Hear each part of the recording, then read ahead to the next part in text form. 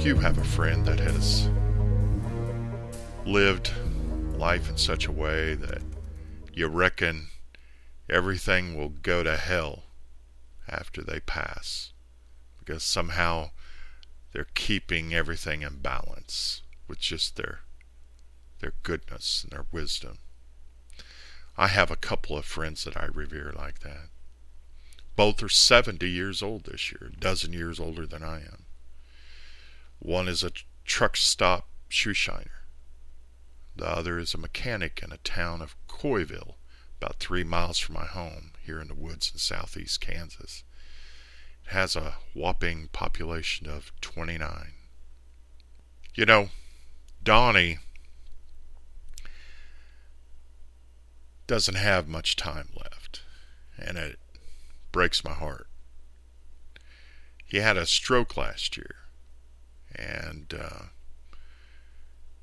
after he retired being a shop manager for decades, past 10 years he's fixed cars for poor people in the area, and then he restores hot rods on the side. He works slow now. He walks slow. He drags his left leg and can't properly grip a ratchet in his left hand. But every 8 a.m., 6 days a week, he opens up that shop for 10 hours a day. His grandson and I go down and help him pull and install engines and transmissions when we can. It's just a little too much for him physically now. He's been sharing some of his stories. He knows that I love stories of triumph, and I think he knows that his time is short, and so he started telling me his stories, and now I would like to share it with you, at least one of them. He said that his dad worked for his father at a salvage yard in Wichita, Kansas. His dad had to work there because he was uneducated, and that's all he knew. Donnie and his family lived in a railroad boxcar in the salvage yard. He said that at the beginning of World War II, his mom gave him the last food stamp they had to buy a half-gallon of milk at the store down the street. He said he was about 8 years old, and back then milk came in glass bottles. And on the way home, as he swung the sack back and forth in rhythm to his walk, the bottle, of course, flew out and broke on the ground. He said that he seriously thought about running away rather than facing his family without the milk. But he managed to get his courage and returned home. He said that they had to eat cereal 3 times a day for more than a week without milk.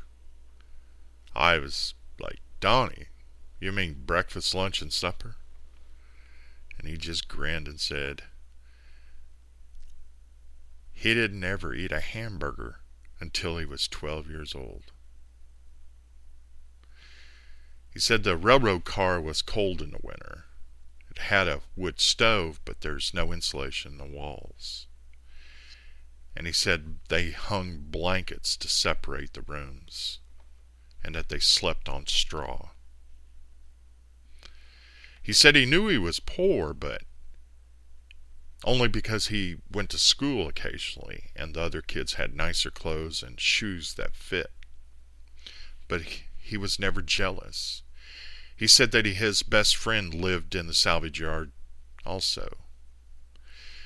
That the woman, the mother of these 3 other children, would walk the neighborhood collecting cardboard boxes from grocery stores and a few pieces of wood.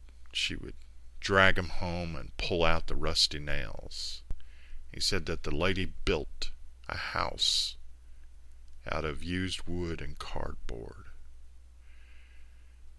covered it with plastic tarp, and it had dirt floors. He said he would stay over there most Friday nights in the spring and summer. But when he woke up and walked across his granddad's salvage yard and approached his house, the railroad boxcar, he said it always looked like the Taj Mahal Saturday morning after staying in that cardboard house. He eventually escaped the salvage yard and worked for the railroad as a brakeman and later as a mechanic and then a shop manager. He now has 5 acres and a 2-car shop, nothing fancy. His land is full of old antique cars he's drug home. It stretches from end to end. There's probably over 100. And he restores them one at a time and often wins Best of Show at car shows. They are flawless. Donnie's had a tough go lately.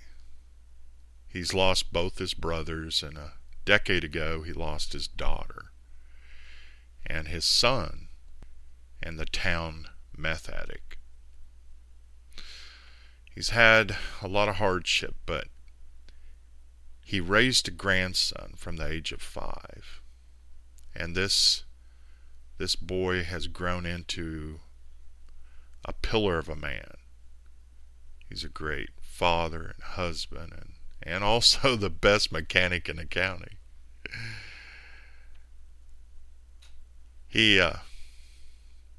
Donnie told me that his grandson is proof that it was all worth it and that we only need one. When I was leaving yesterday, after he shared the story, he walked me to my car and he said, "You know, I still get sick to my stomach every time I have to carry the milk into the house after visiting the grocery store." He said, "John, I'd rather hit my own finger with a big hammer than carry that milk into the house." He said, "I worry that I'm going to drop it every time, 60 years later." Thanks for listening, and let's talk next time.